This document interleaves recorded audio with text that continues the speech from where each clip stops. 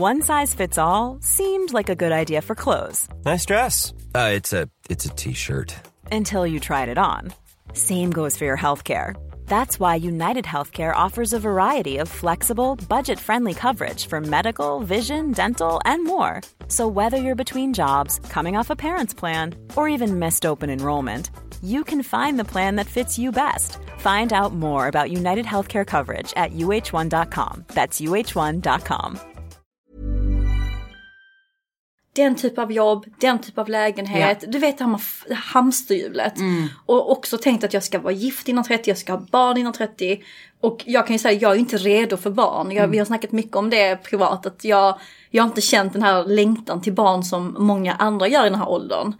Men ändå har jag haft en plan om att jag ska ha barn innan 30 för att det är det samhället säger. Kan vi inte bara slänga det? Jo, men faktiskt, jag är lite trött på mig själv. Alltså det här bara slänga det här, du vet, vad vi ska ha gjort innan en viss ålder. Det är så irrelevant. Ja, men faktiskt. Också just det är som att det du sa, att livet tar slut. Det gör det ju inte. Nej, det gör du inte, och verkligen inte. Och du har inget tidsperspektiv när du är 18, 19, 20 och tittar framåt. För du känner typ, om 5 år, det är så långt fram. Du vet inte hur du mår, vad som händer. Bara släng alla de målen som är kopplade till en ålder. För det är bara rubbish. Love it.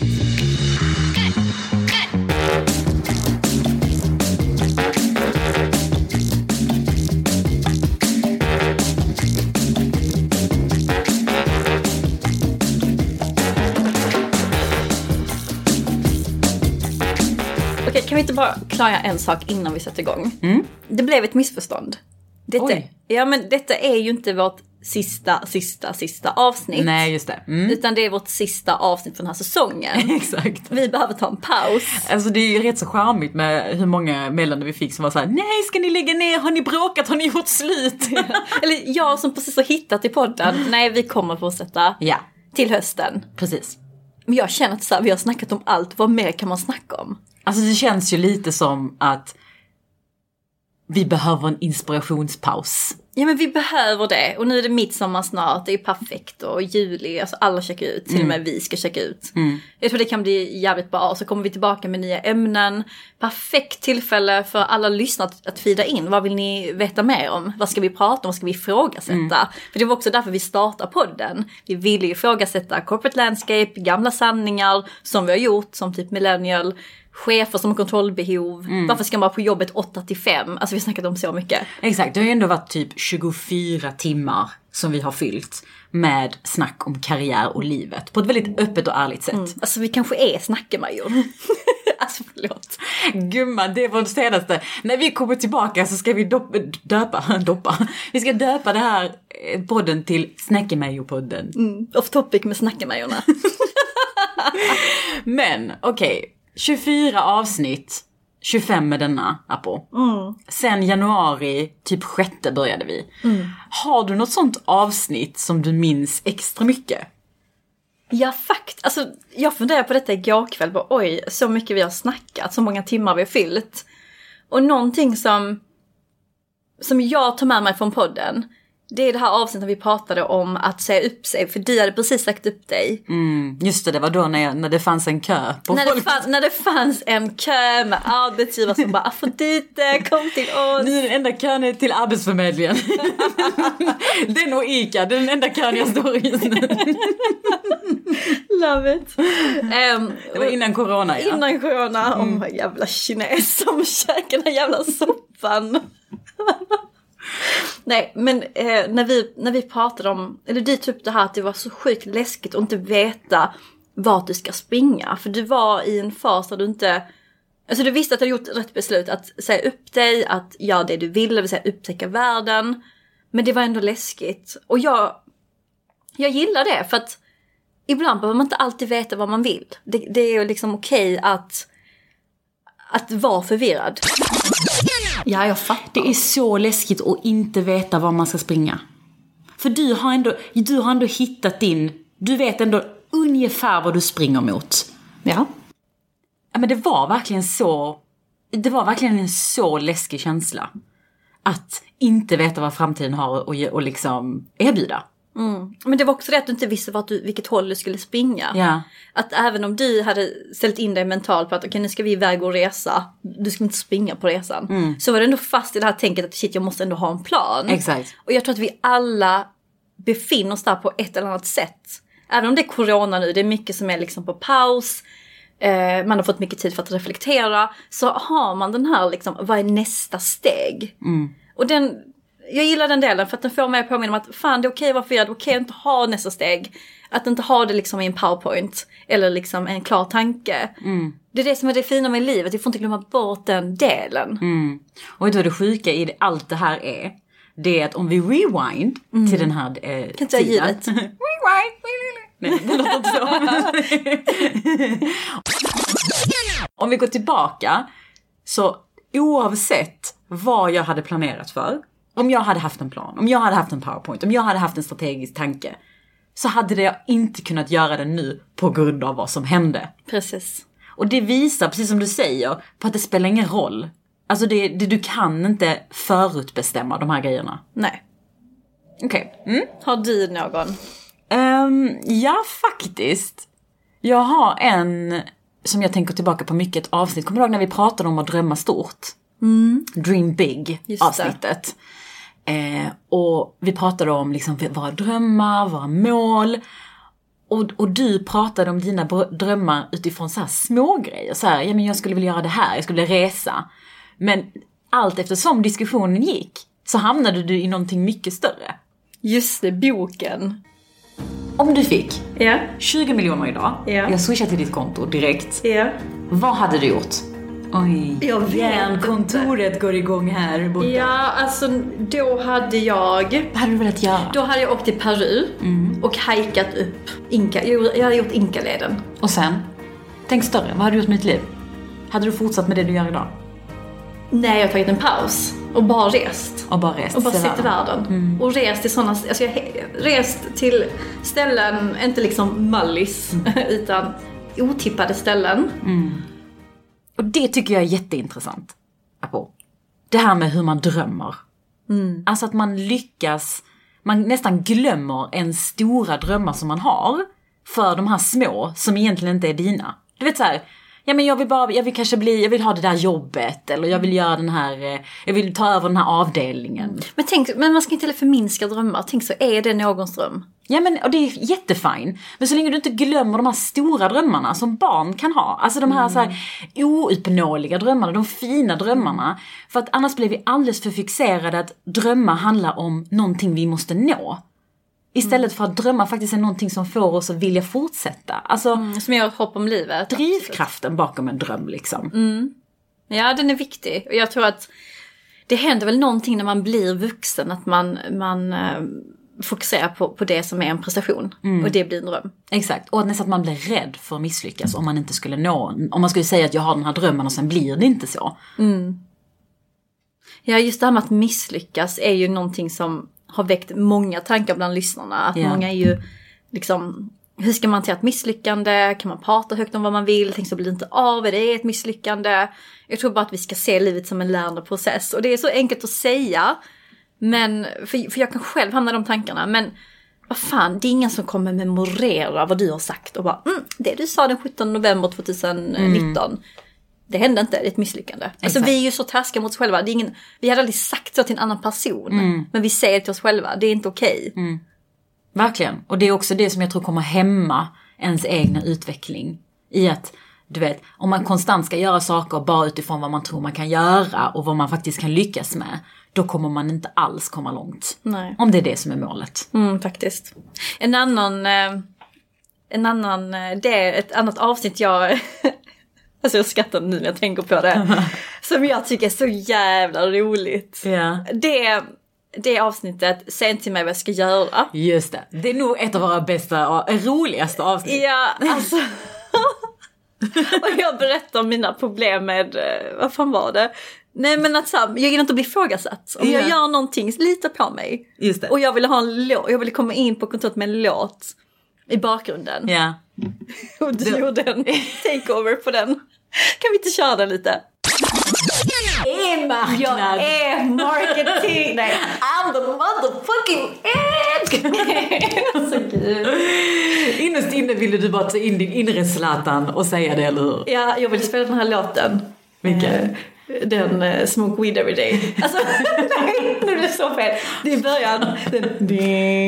Jag kan inte höra den. Vilken är det? Du måste ge mig någon mer. Vilken? Smoke Weed Every Day. Hey, smoke weed every day. Fast i början. Vi får inte spela musik. Får man spela musik? Jag vet inte, vi kanske kan spela en pyttelite. Okej, jag måste spela den. Får jag göra det? Jag förstår bara inte hur den Smoke Weed Every Day kan kopplas till att du ville få mer cred på marknad.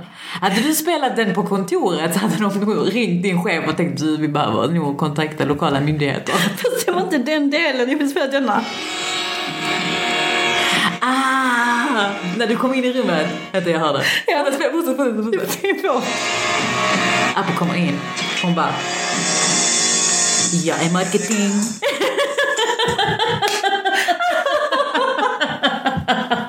Alltså jag dör.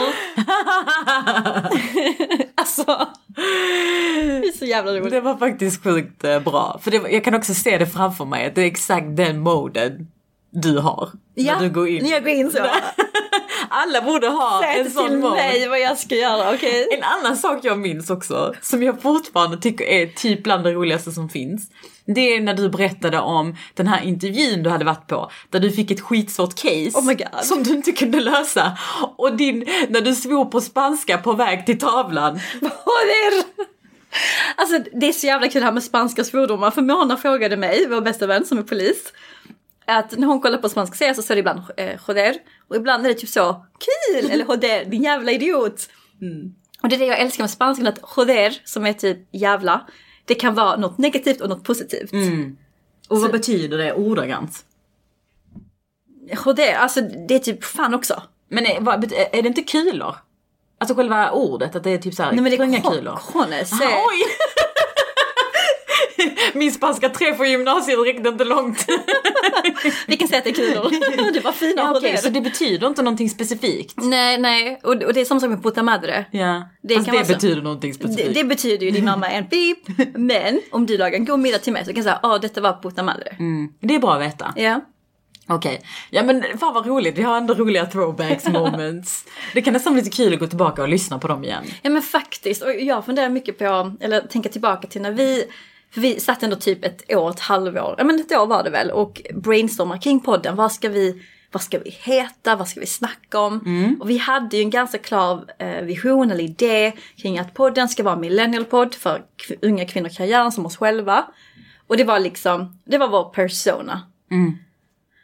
Och sen har det trillat in en del DMs från personer, alltså äldre kollegor eller gamla kollegor från både dig och mig som... Alltså gamla från gamla jobbet, inte gamla som är gamla människor. Nej, just det är en viktig... Alltså till ex-kollegor. Yeah. De är inte gamla. Du krossar precis skitmånga hjärtan när du sa nej, de är så unga. Som har sagt att men detta är nog ingen millennial thing. Detta är någonting som även vi tänker på. Vi är födda 50, 60, 70-talet, 80-talet. Och den tar jag med mig också. Att man kan ha en idé, man kan ha en plan. Och sen kan det bara bli bättre.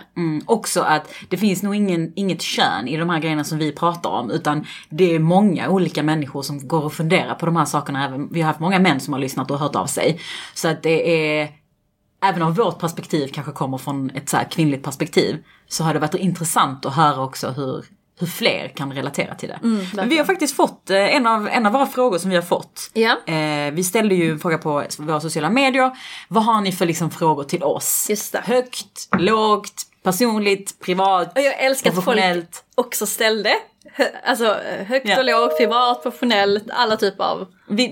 Det vi frågade efter fick vi. Ja, alltså love it. Men kopplat till det du sa så var faktiskt en av frågorna så här: om ni fick starta om och börja på nytt med podd, är det något ni hade gjort annorlunda?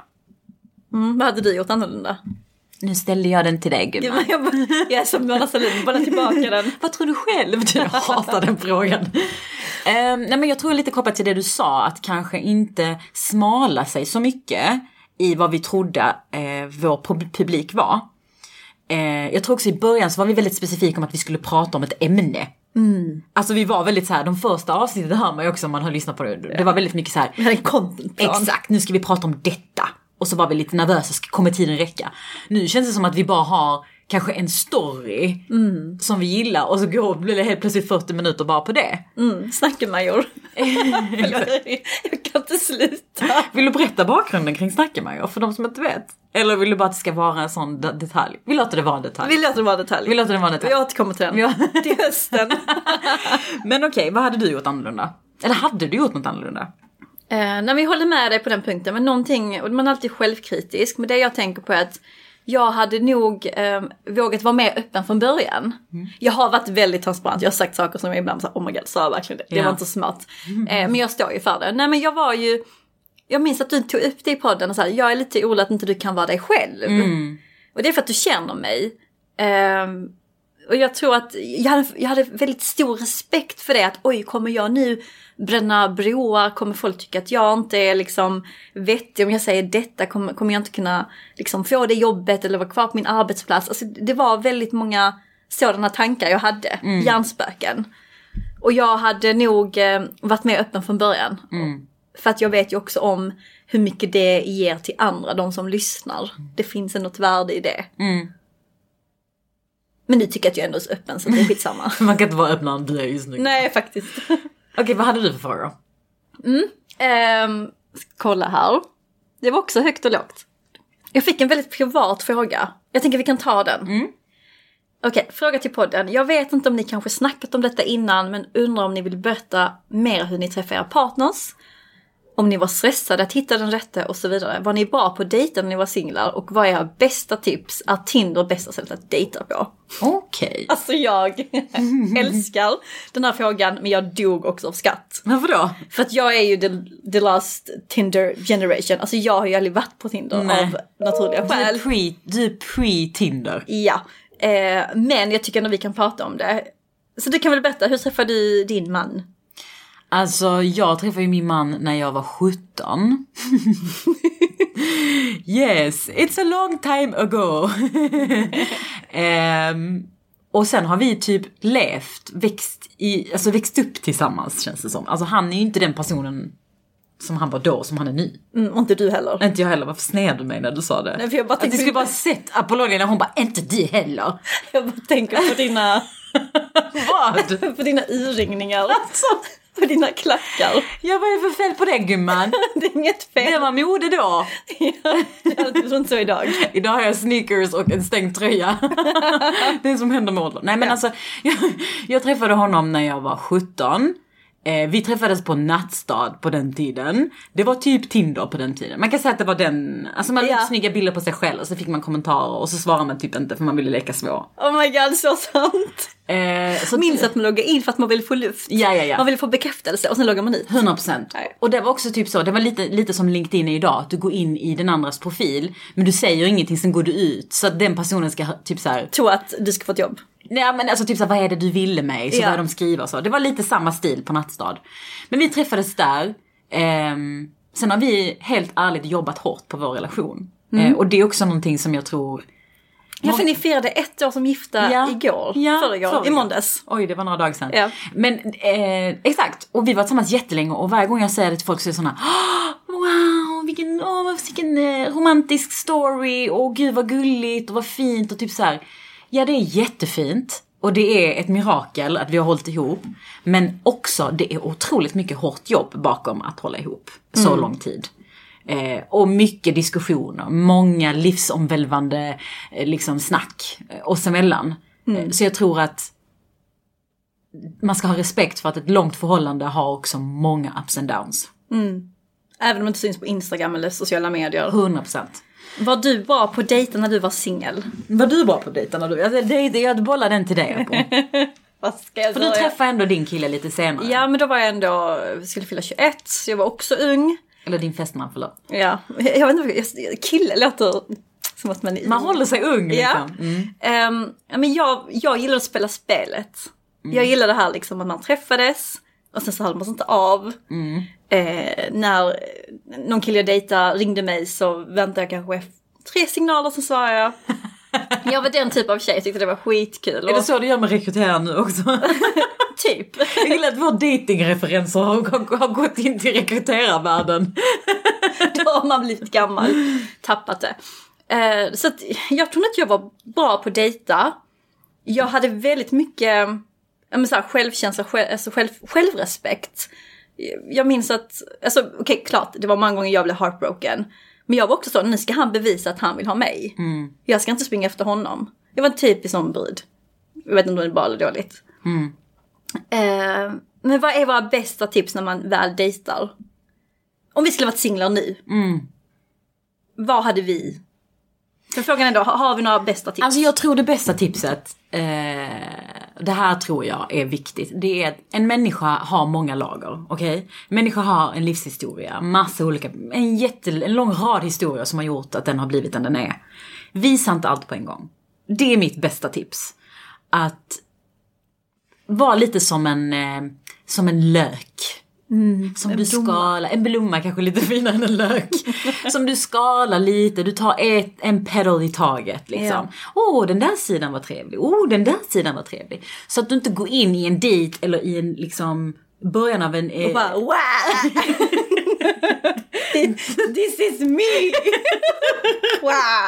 I'm happy, I'm sad, I'm glad, I'm tired. Alltså du vet så här. Och det var dig själv 100%. Var bara inte dig själv hela tiden.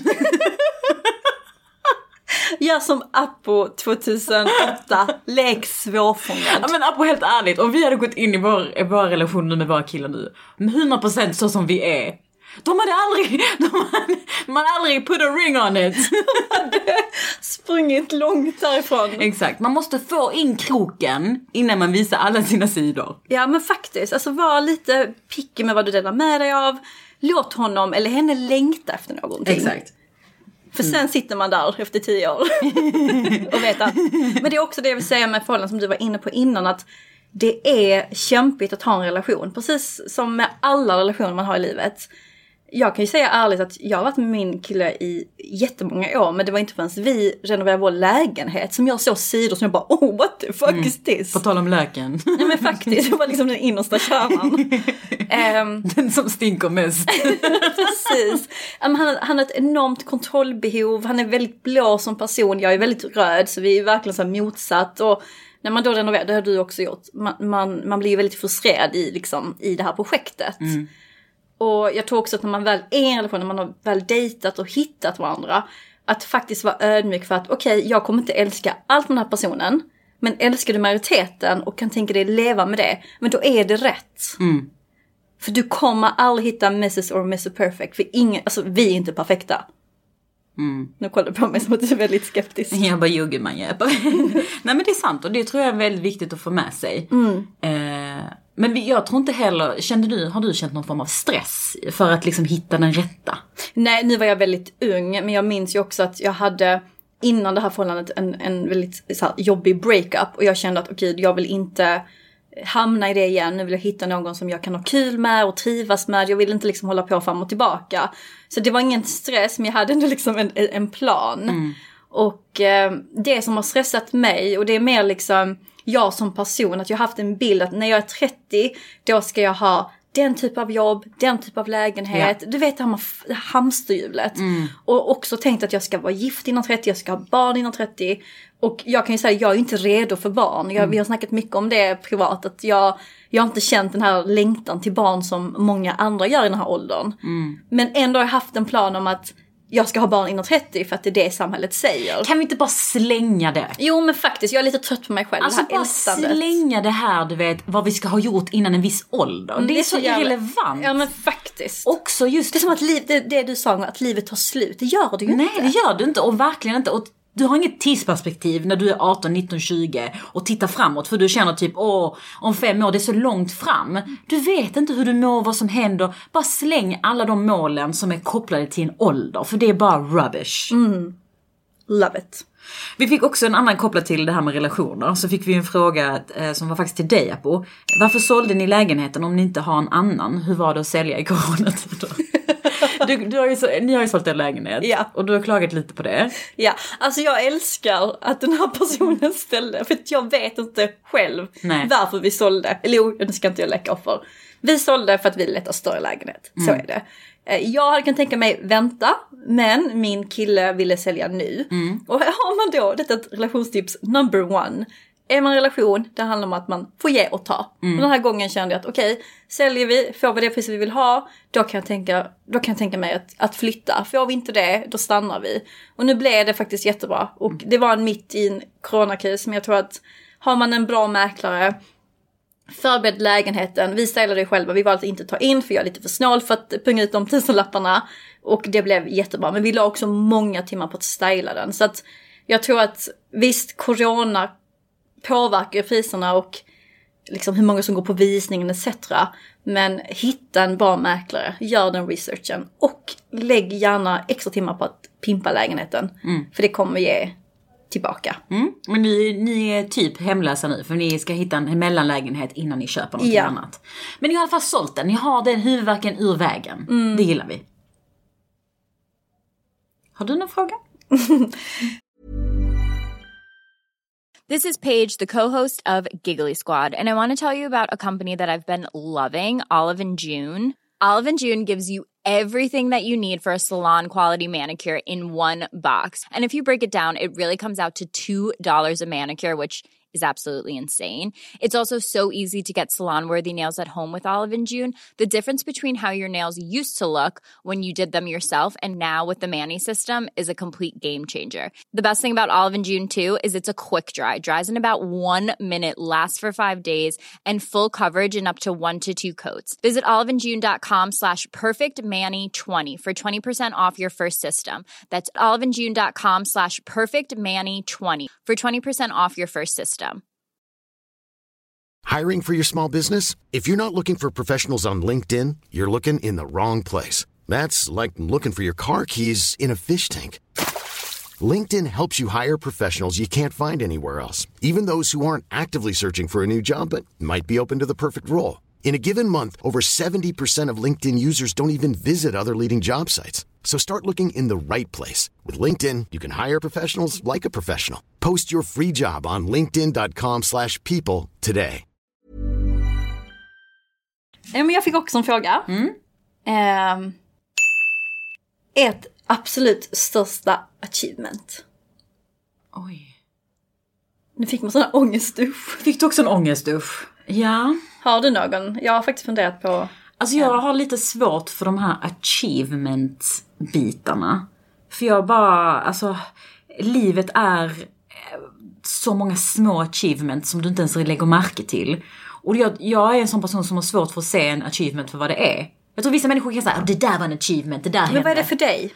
Nej, men det är jag inte vet. Alltså hur ska man definiera en achievement? Jag kan tänka mig att du har 10 på lager. Har inte du 10 stycken achievement? Nej, det har jag faktiskt inte. Berätta, okej, du har en. Du har i alla fall en. Jag har 5. Nej, jag har faktiskt en. Och det handlar mycket om mig själv. Ja. Det är inte så, när jag hamnade på den listan, när jag fick det jobbet. Nej, alltså det handlar om när jag kom till en punkt, vilket jag tror kanske var för 1 år sedan. Där jag kände att, nej, alltså jag kommer inte ta mig skit. Alltså jag ska stå på mig. Inte bara i jobbet, även liksom privat. Om någon liksom främling har en ton mot mig eller är otrevligt, så ska jag faktiskt kunna hantera det och inte ta det personligt. Och det för mig var det en achievement att faktiskt så här, inte ta mig skit. Nu låter det som att jag bara fått skit. Det är inte det jag menar. Vad var det som hände då? Vad var det som var den här breaking pointen till att det blev en achievement? Alltså jag har ju emellanåt haft väldigt svårt att tro på mig själv. Vi pratade om det förra avsnittet, det här med självkänslan. Att jag ifrågasatt mig själv och så. Men det var någon gång jag jobbade hemma och satt i ett möte och min kille var hemma den dagen och tjuvlyssnade. Och gav mig en komplimang och bara, du, alltså fan vad du är grym. Och han har inte sett den sidan av mig för att det är ju liksom så långt ifrån. Vi har ju en annan relation. Och när jag fick höra det externt från en person som jag älskar, som betyder allt för mig, så bara trillar polletten ner. Så för mig är det en achievement. För att nu när jag går in i möten, i liksom andra sammanhang, när jag befinner mig på en plats, så känner jag att okej, men jag är liksom rak i ryggen, jag har en grund att stå på. Jag vet vem jag är. Och det är så skönt att komma till den punkten. Kan du känna igen dig i det? Men jag tror att det är också ett bra sätt att se på achievements. Alltså de här mjuka grejerna av att lyckas. Alltså kan man ju ha lyckats med att vara mer i nuet. Och vara mer trygg i sig själv. Ja, och jag tror att den här situationen som jag står inför nu, i att jag inte vet vad som kommer hända, att saker och ting är inte according to plan. Att jag befinner mig i det just nu. För mig, alla de här stegen som har lett till det har varit en achievement. För att jag tror att det är en sån grej som jag kan säga sen. När jag kollar tillbaka och skriver boken om mig. Om man ska tänka så. Att det där kapitlet var the breaking. Det där kapitlet, det var det som gjorde...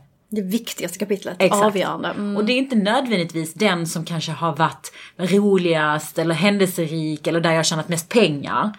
Men det har varit kanske den som har gjort mest effekt för mitt liv framöver. Och det tror jag är ett bra sätt att kanske se på just achievement. Så att det handlar inte om vad du har åstadkommit, utan det är så här, vad kan jag ta med mig från den här tiden? Och se livet som en resa, det handlar ju inte liksom om målet, det handlar om resan dit.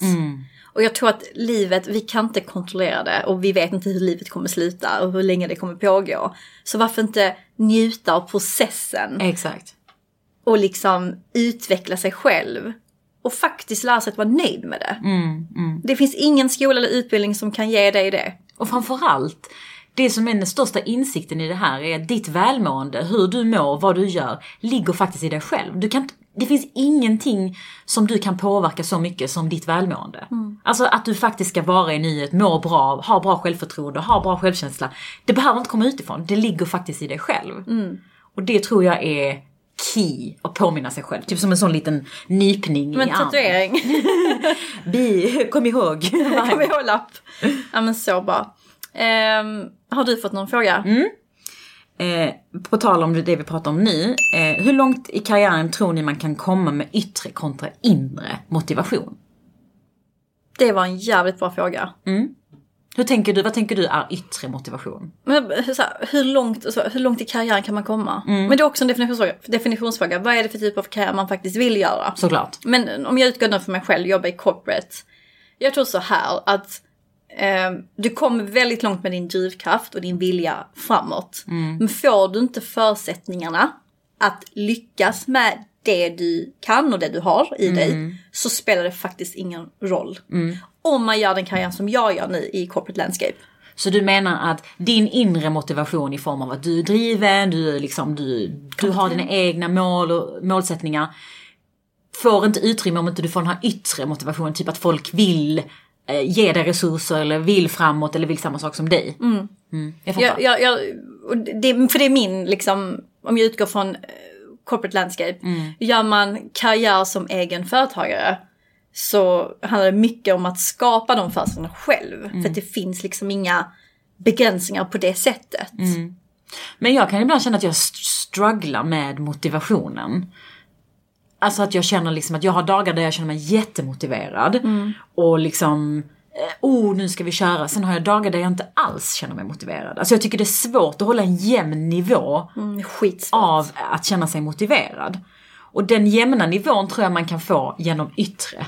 Alltså så här, när du tappar i dina egna känslor i att okej, fan nu känns det, jag orkar inte, vi bara göra detta nu.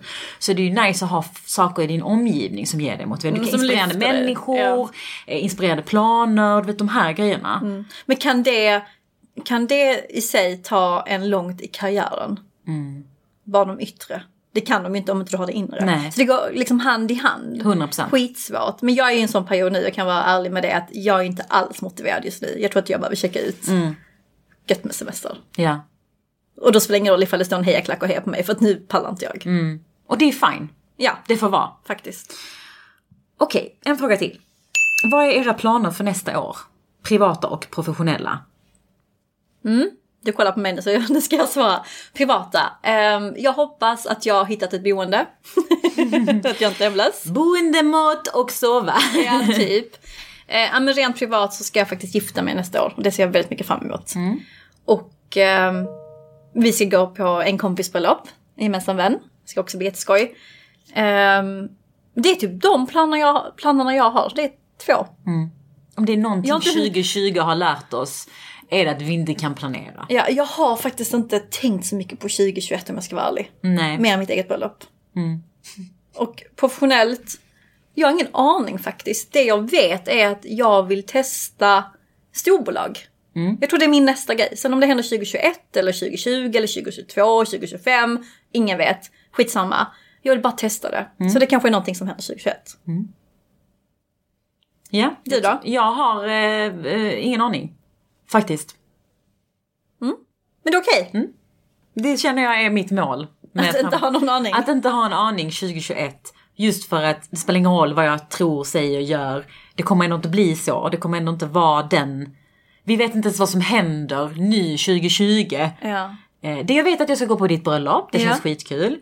Det vet vi. Men inte något annat. Nej, det är så här, jag kan planera inför det. Ja. Jag tänker, mitt mål 2021 och alla år framöver, det är bara att försöka landa i att må bra. Landa i att köra och göra det jag tycker är kul. Och så här, inte planera i onödan. Alltså, älskar det. Sen får vi se vad jag säger om den månad. Men... Hamsterhjulet. Nej, men jag tycker det är bra. Har du fått någon annan? Annars har jag fått några här. Kör. Okej. Vad är era bästa tips när man ska ta lönesnack? Speciellt som ung eller nyexad. Vi har ju ett helt avsnitt om det stora lönesnacket. Ja. Som man nog kan få rätt så mycket tips på. Den är nog också kanske inte baserad på det här första lönesnacket. För då har du pratat om att det första lönesnacket, inte för att sätta press, men är det mest avgörande lönesnacket du har. Ja, det är det viktigaste. För att du har kanske inte någon referens bakåt i tiden som kan hjälpa dig i din lönesättning.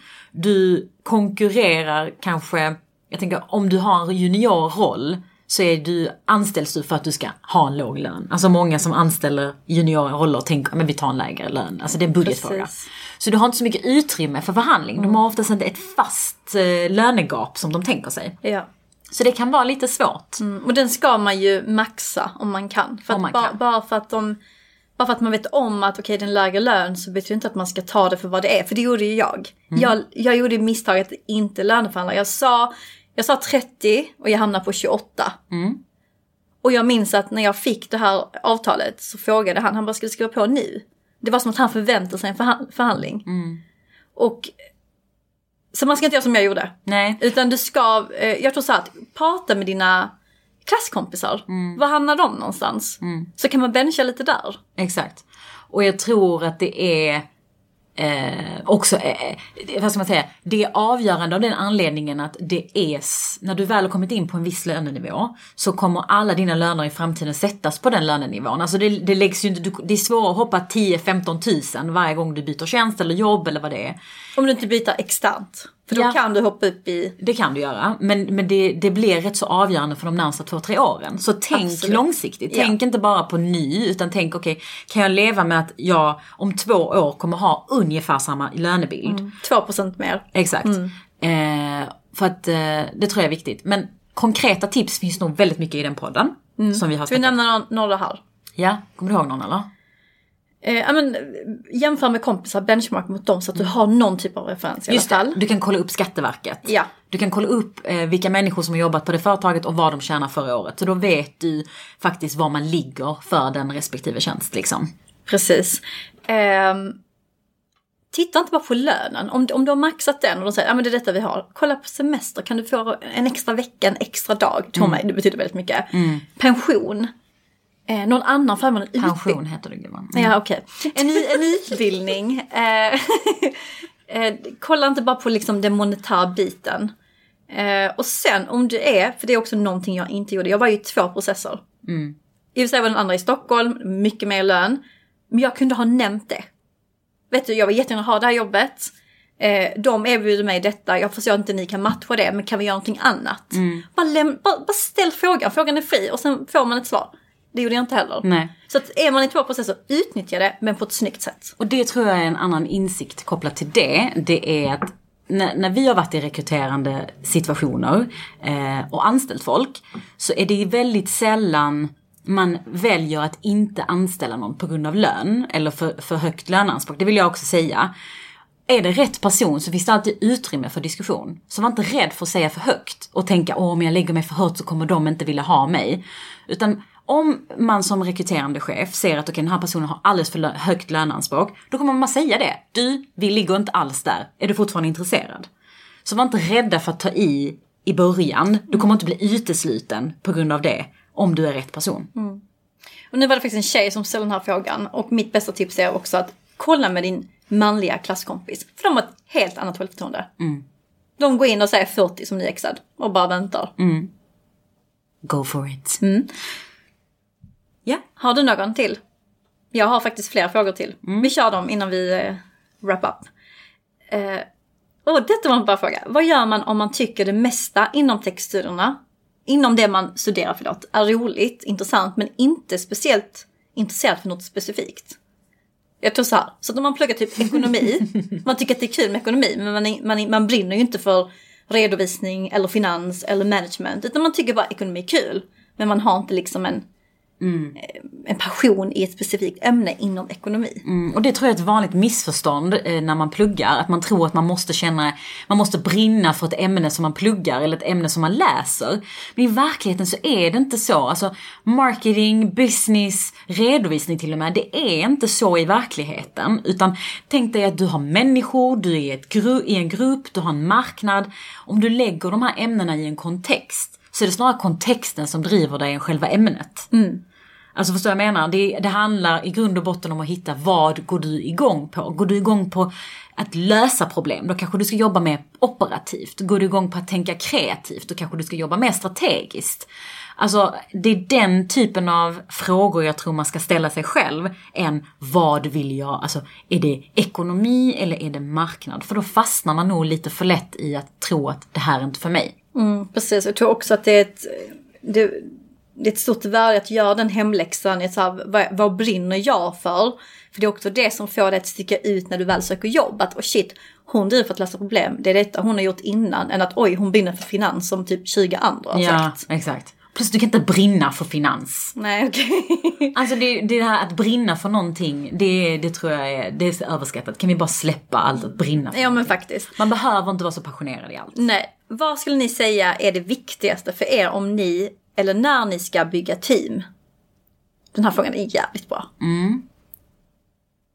Du har ju ändå haft team under dig. Vad är viktigt för dig?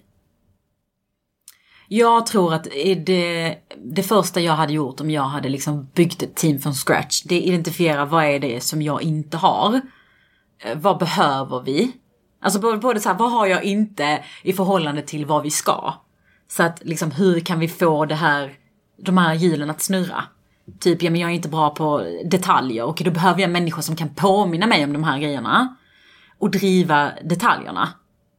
Så att man liksom någonstans kan avlastas i det. Så hade jag tänkt. Sen också så här personlighetsmässigt, man måste klicka. Så viktigt. Man måste ha kul, måste förstå varandras skämt. Man ska vilja ta en av efter jobbet och inte känna okej, nu är jag här en timme, sen går jag. Ja. Sen känner jag också ett visst ansvar för att tänka mångfald i teamet. Alltså på något sätt. Om jag ändå får lov att bygga från början och göra ett team från scratch. Så tänker jag att jag ändå vill göra min research och tänka mångfald. Du då?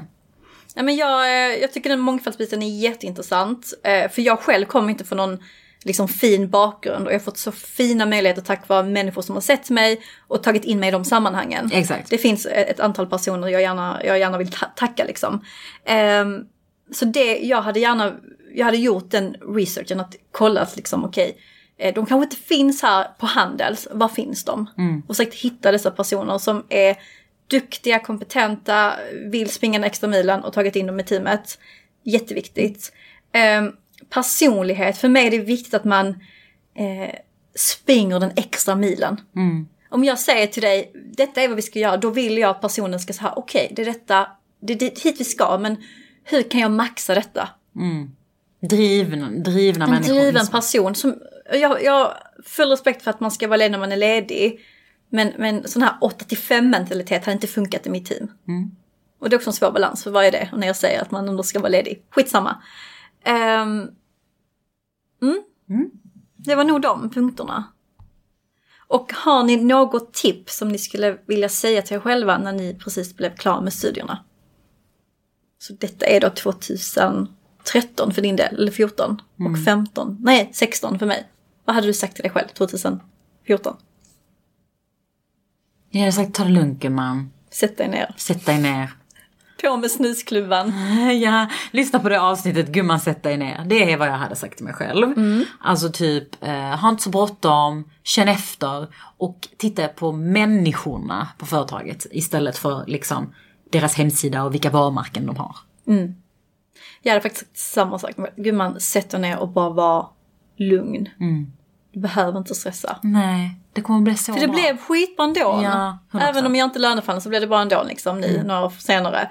Så det är ett jättebra tips. Att chilla lite. Jag tror att vi alla hade mått bra av det. Och inte bara liksom på jobbet men även i hemmet. I morse så tog jag sönder vår kaffekanna för att jag stressade. Jag var tvungen att diska det innan mitt möte. Varför var jag tvungen att göra det? Och sen så tappade jag den. Intressant lärdom, gumman. Ja, men så här, chilla. Både i hemmet, behöver inte vara perfekt, behöver inte vara städ, behöver inte vara diskat, behöver inte glänsa, lukta gott. Och inte på jobbet heller, inte någonstans, bara chilla. På tal om att chilla, i sommar så ska vi chilla. Ja. Vi ska chilla vanilla. Och det bästa är någonstans, för att nu kan vi inte resa. Vi kan inte göra de här grejerna som vi normalt skulle göra en sommar. Utan vi är hemma här i Malmö, eller hur? Och Malmö är så jävla nice. Alltså Malmö är ju...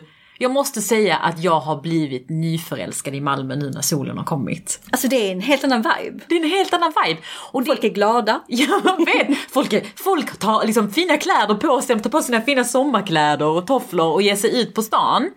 Och jag kan ändå tycka att det är lite det som har varit nice med corona. Att vi tvingas, men alltså vi får möjligheten att utforska staden vi faktiskt bor i. Ja. Och för att tala om Malmö så gör vi det här samarbetet med Malmö stad. Ett nytt initiativ för att lyfta Malmö och vad man kan hitta på i Malmö. Ja. Och då tänker jag att vi har en del lyssnare som bor utanför Malmö. I Stockholm, Göteborg, Jönköping. Och jag tänker att vi kan ge våra bästa Malmö-tips. Vad kan man göra, vad kan man äta, vad ska man se i Malmö? Om du får säga dina favoritställen, vilka är det då? Alltså jag tror att fördelen med Malmö en fin dag är alla de här fina parkerna som finns. Alltså ärligt talat. Det är någonting jag alltid gör. Så fort någon kommer till Malmö och ska hälsa på så är jag så här: okej, vi drar direkt till Slottsparken. Vi går den här fina promenaden. Vid dammen. Du vet det här supergrönt. Folk är så här: wow, är detta mitt i city? Vilket det är. Och så går vi den här lilla rundan. Och så landar vi i Slottsparken. Det här kaféet som är där mitt i Slottsparken. Vet du vad jag menar? Ja. Jag vet inte exakt vad det är. Jag tror det är Slottsstaden. Slottsparkcafé. Och den är så mysig. Du sitter där ute, dricker ditt kaffe, otroligt grön miljö. Och så tar du en promenad längs den här kvarnen. Du vet den här kvarnen som är mitt i parken. Kan man bo där? Alltså jag vill så bara sitta där med en picknick typ. Det är en sån grej som jag tycker är nice med Malmö. Och det som jag älskar med den parken det är att det är allt med det till folk som sitter och solar, läser böcker. Det är många som har sina teamaktiviteter nu med tanke på corona i den parken. Folk som springer och tränar. Så att det är lite allt i allo-park. Men den är så mysig. Och det här kaféet du nämnde, det heter faktiskt Slottsträdgårdens café. Bra. För den som vill googla. Och det kan man också, en grej kopplat till det som jag alltid gör. Det är paddla den här paddelbåten. Ja. Att man kan hela Malmökanalen. I Malmökanalen och tar man sig igenom Slottsparken så kan man hyra den den ligger precis vid kanalen. Ut och bara se hela Malmö från kanalen. Så sjukt Amsterdam-likt. Ja men faktiskt. Och mitt favoritställe, och det är för att jag älskar hundar, men kan inte ha någon för jag är allergisk. Det är den här hundparken på Ribban. Det är ett avgränsat område. Det är en gräsplatta. Och så har så är det liksom vid bukten. Så det är en liten hundstrand. Där hundar kan bada. Mysigt. Och där kan man gå och kolla på fina hundar och klappa dem. Alltså det är det bästa stället. Men det tror jag många inte vet också om Malmö. Att det är så himla lätt att ta sig runt. Alltså det, med cykel är det ju. Cykel, med gångar som du kan gå överallt så himla enkelt. Du har hamnen på bara 10 minuter från stan. Du har parken typ 2 minuter från stan. Och du kan välja mellan olika parker också. Exakt. Och så har du också en väldigt nice stadskärna där du kan sitta ute och fika. Vår favoritgata. Ska vi bara nämna den? Ja, det är klart vi ska. Frisgatan. Så fin. Det är en sån här gömd pärla i Malmö tycker jag. Och de har ett jättefint café som heter Mocka Café.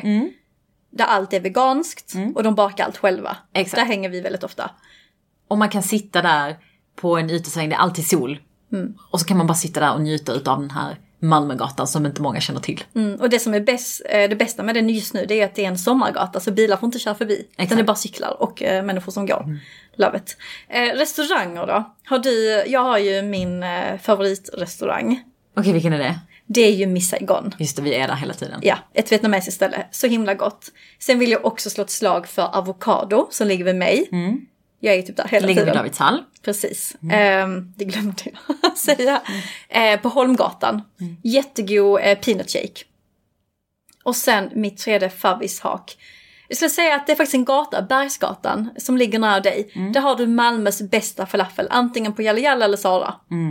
Jag tror nästan Jalla Jalla är min favorit faktiskt. Är det det? Det är också ortens favorit för de som inte visste. Jag gissar de har som slogan. Nej, men det tror jag. Man vill ha bra falafel i Malmö, så ska man nog ta sig på den gatan och sen sniffa sig fram till den som man tycker luktar bäst. Men Jalla Jalla, Sara är nog de som är favoriterna, det håller jag med om. Vi borde göra en omröstning så kan folk rösta. De som bor i Malmö på Instagram. Och sen när man väl, alltså det bästa med Malmö också, jag vill inte snacka med annan stad, men det är fan Köpenhamn. När vi väl får resa, att man kan ta tåget på 40 minuter så är det Köpenhamn. Det är också det som är, tror jag, förutom att turista i Malmö, som borde vara det bästa argumentet för att bosätta sig i Malmö. Det är att du får den här små, lite så här, du ändå bor i en hyfsat mellanstor stad, men du har närhet till en kosmopol. Kosmopol. Jag bara kosmopol. Alltså du har närhet till den här storstaden, pulsen, de här konserterna som du kanske bara får i en huvudstad. Och du kan jobba och tjäna fett med cash. Exakt. Och det är på riktigt 20 minuter på andra sidan sundet. Alltså det är på riktigt 2 hållplatser från där du bor. Det är helt sjukt. I love it. Så jag tycker alla borde flytta till Malmö nu. Yes. Och gör det gärna nu och köp våra lägenheter som vi ska sälja. Jag ska bara... Ja, det var det sista avsnittet den här säsongen. Ja, och vi kommer tillbaka. Ja, och jag vill bara säga tack till alla lyssnare som har lyssnat på oss, Snackemajorna, och delat och tipsat om podden på LinkedIn och alla sociala medier, skrivit till oss. Det har varit så jävla kul att hänga med er hela den här våren. Och fortsätt rekommendera till era vänner, dela gärna när ni lyssnar och bara ha en jävligt skön sommar. Chilla, sätt dig ner och sitt dig.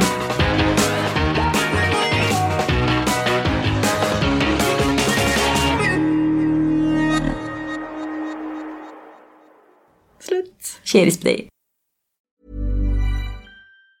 Mom deserves the best, and there's no better place to shop for Mother's Day than Whole Foods Market. They're your destination for unbeatable savings, from premium gifts to show-stopping flowers and irresistible desserts. Start by saving 33% with Prime on all body care and candles. Then get a 15-stem bunch of tulips for just $9.99 each with Prime. Round out Mom's menu with festive rosé, irresistible berry chantilly cake, and more special treats. Come celebrate Mother's Day at Whole Foods Market. Mom deserves the best, and there's no better place to shop for Mother's Day than Whole Foods Market. They're your destination for unbeatable savings, from premium gifts to show-stopping flowers and irresistible desserts. Start by saving 33% with Prime on all body care and candles. Then get a 15-stem bunch of tulips for just $9.99 each with Prime. Round out Mom's menu with festive rosé, irresistible berry chantilly cake, and more special treats. Come celebrate Mother's Day at Whole Foods Market.